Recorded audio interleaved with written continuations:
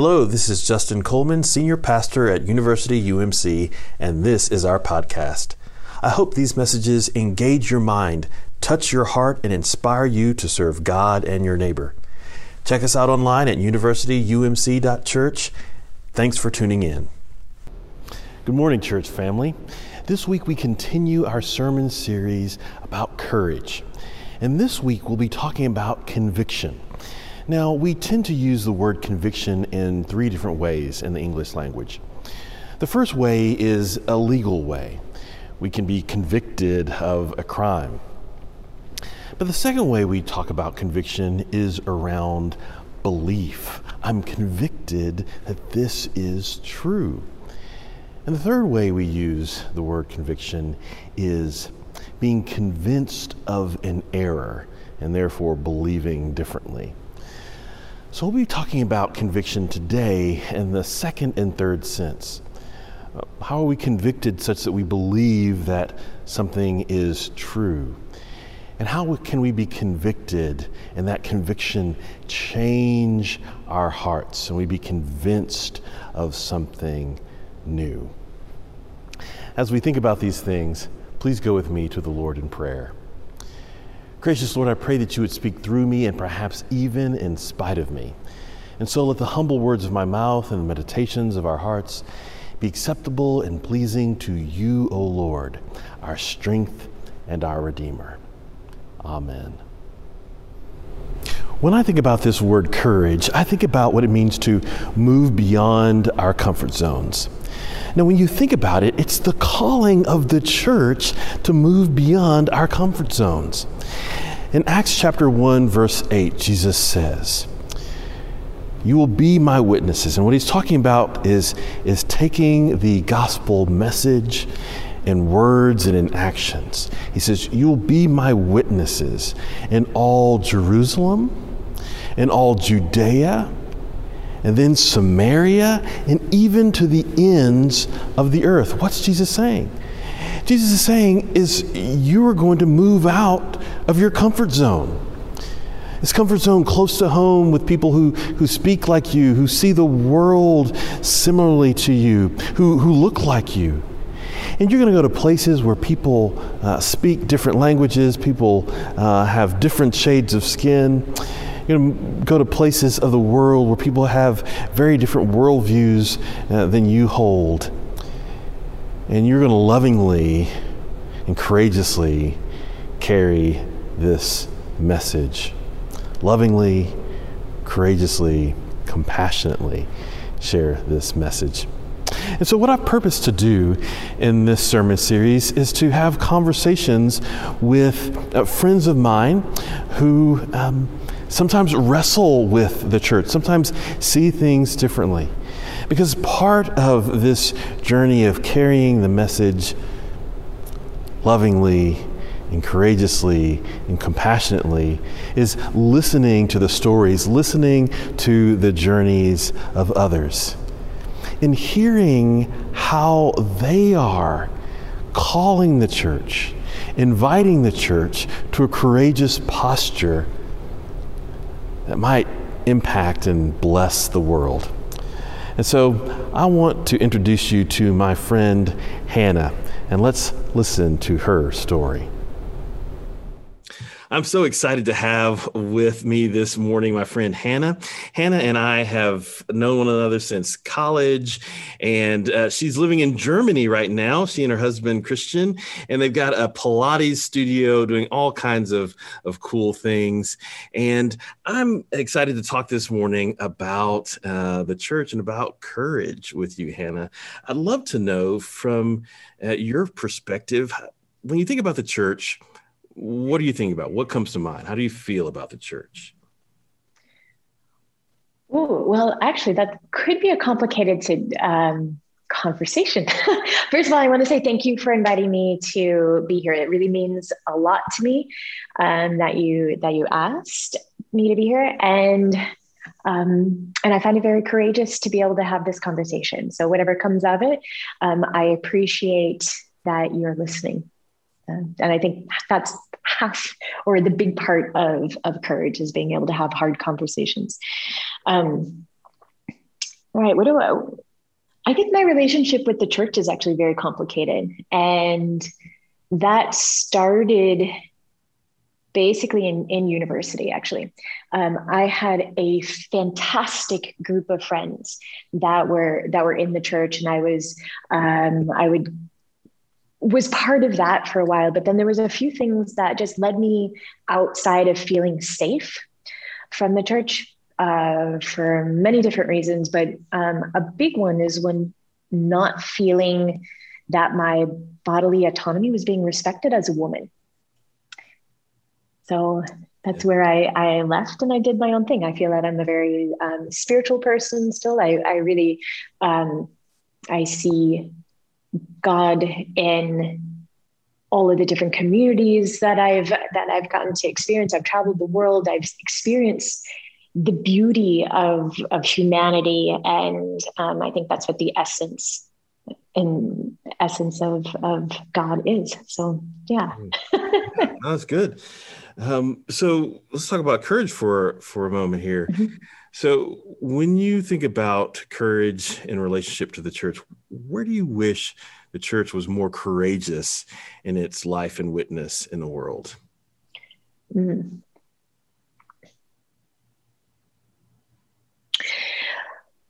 There's a lot of different aspects that I would love to see more courageous conversations happening, and courageous conversations and acceptance. One of them is bodily autonomy as a woman. Another one would be just acceptance and curiosity about different cultures and religions. That's something that I've noticed from my travels, that it's very hard to at least the interpretation of the American Christianity. Okay, so the different cultures that I come in contact with over the last, my career has been outside the United States for the last 20 years. And there is a definite feeling from the people that I talk to, whatever culture it is, that they're worried that I'm an American Christian and that they're going to be pushed with the belief system. So I think that's an interesting stereotype that's there. And maybe we could be more courageous with talking about that. Why is that? And then how it is to be a woman, maybe in the church. Yeah. Mm. Yeah. Well, say more about that. I mean, you mentioned it before, but say just a little bit more about that. Okay. When I was in university, I went to, I won't name exactly what it was, but it was a women's organization, a women's meeting of Christian women. And so there was hundreds of women throughout Texas that actually joined there. And part of what some of the sermons that they were talking about and some of the issues was that a woman needs to obey her husband. That there was even talk about intercourse and that she should be ready whenever he is ready. Also, when she's of childbearing age, that is her duty to give him children. And that was the end of my church experience, actually. So it wasn't just that, but then later, because at that point I hadn't really even thought about it. What is choice? What is pro-choice, pro-life, and what does that mean? And then once that became a reality for me, then it became pretty critical, because I didn't have anyone to turn to, even of the friends that I thought were really friends, and being judged for my decisions, which I believe in my heart were absolutely the right decisions for me. That was really, really painful. Mm. Yeah. Well, Hannah, thank you so much for your courage and just sharing that story and sharing these experiences from your journey across these 20 plus years wrestling with the church, but also seeing the beauty of God active in the world. Thank you so much for being with us this morning. Absolutely. Thank you again, Hannah, for sharing your story with us. Those were important words for us to hear.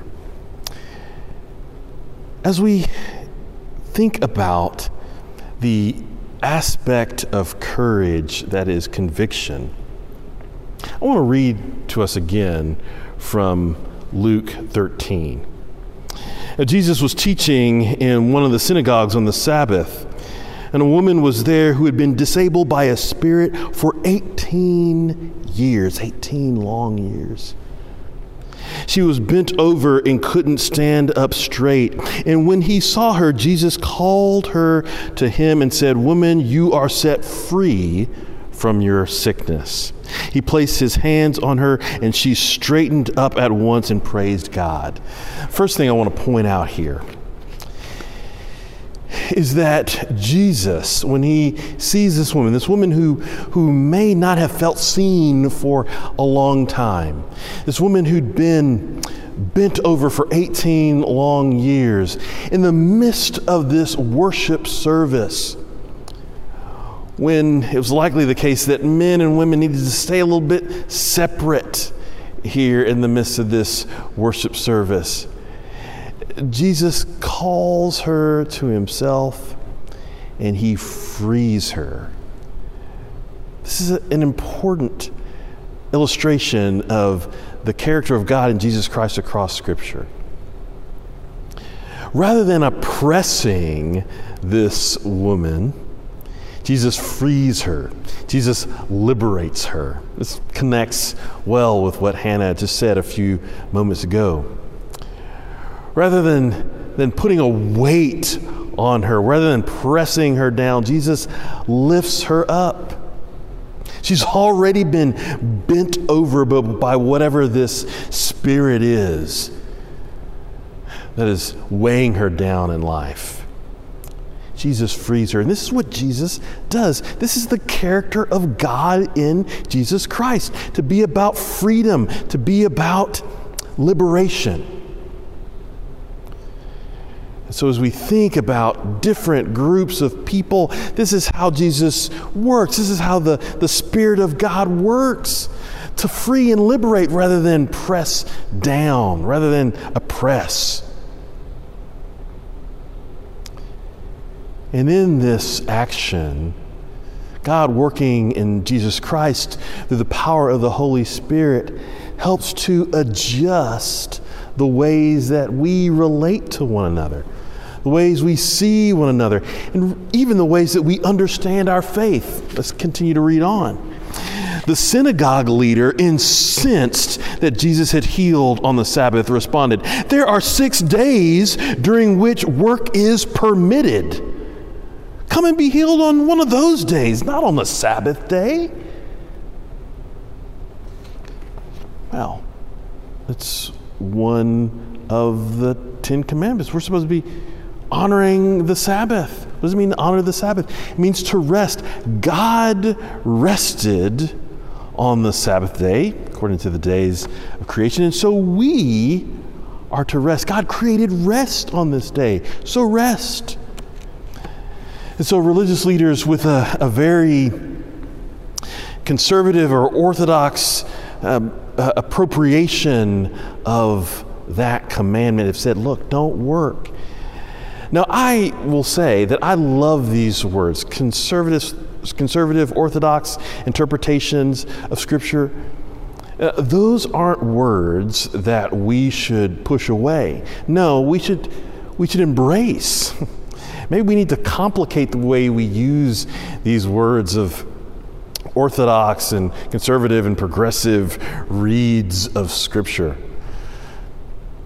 What Jesus does is create what Brian McLaren calls a generous orthodoxy here.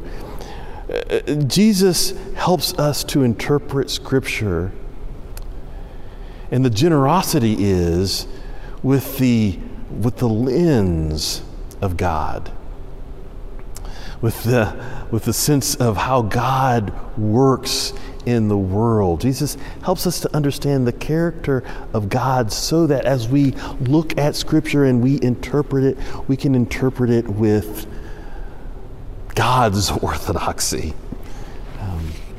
with God's heart. And so Jesus replies, hypocrites, don't each of you on the Sabbath untie your ox or donkey from its stall and lead it out to get a drink? Then isn't it necessary that this woman, a daughter of Abraham, that is bound by Satan for 18 long years, be set free from her bondage on the Sabbath day? Jesus is saying, look, if you take your cattle, if you take your animals out and you loose them to be able to have a nourishing drink, why wouldn't you let this daughter of God, this child of God, this daughter of Abraham, who has been bound and weighed down for 18 years, why wouldn't you let her be free so she can go and get a drink and her life might be refreshed as well? Jesus says it doesn't make sense. Look, you've got to interpret in a different way. Your interpretation of Scripture must lead to freedom, must lead to life.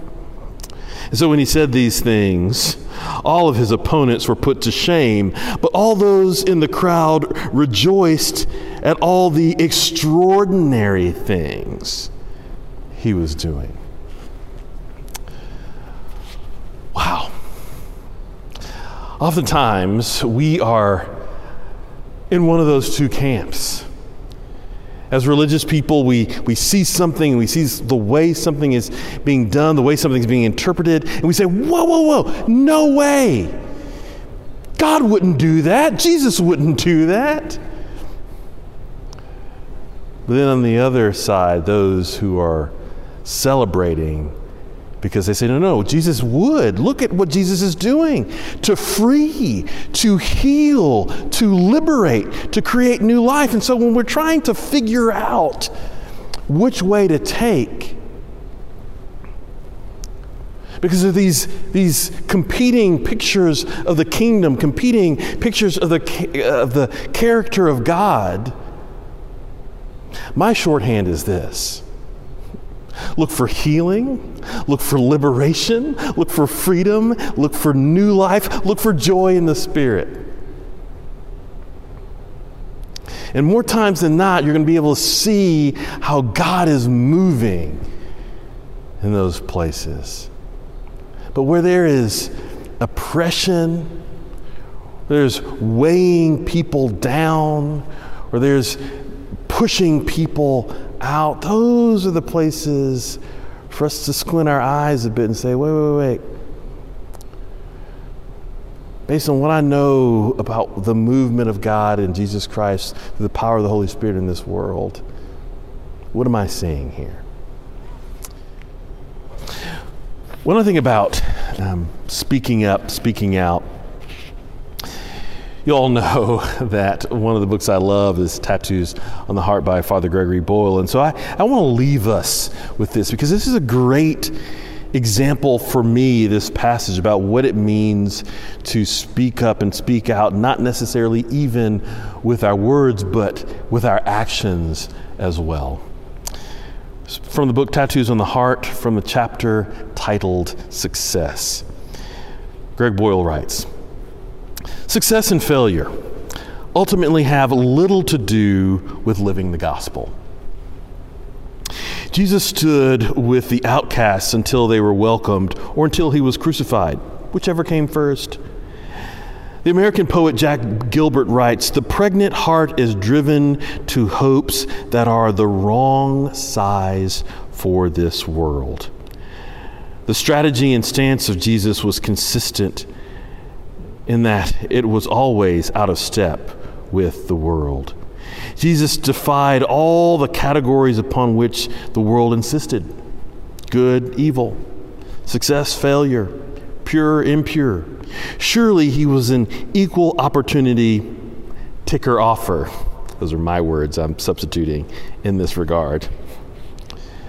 The right wing would stare at him and question where he chose to stand.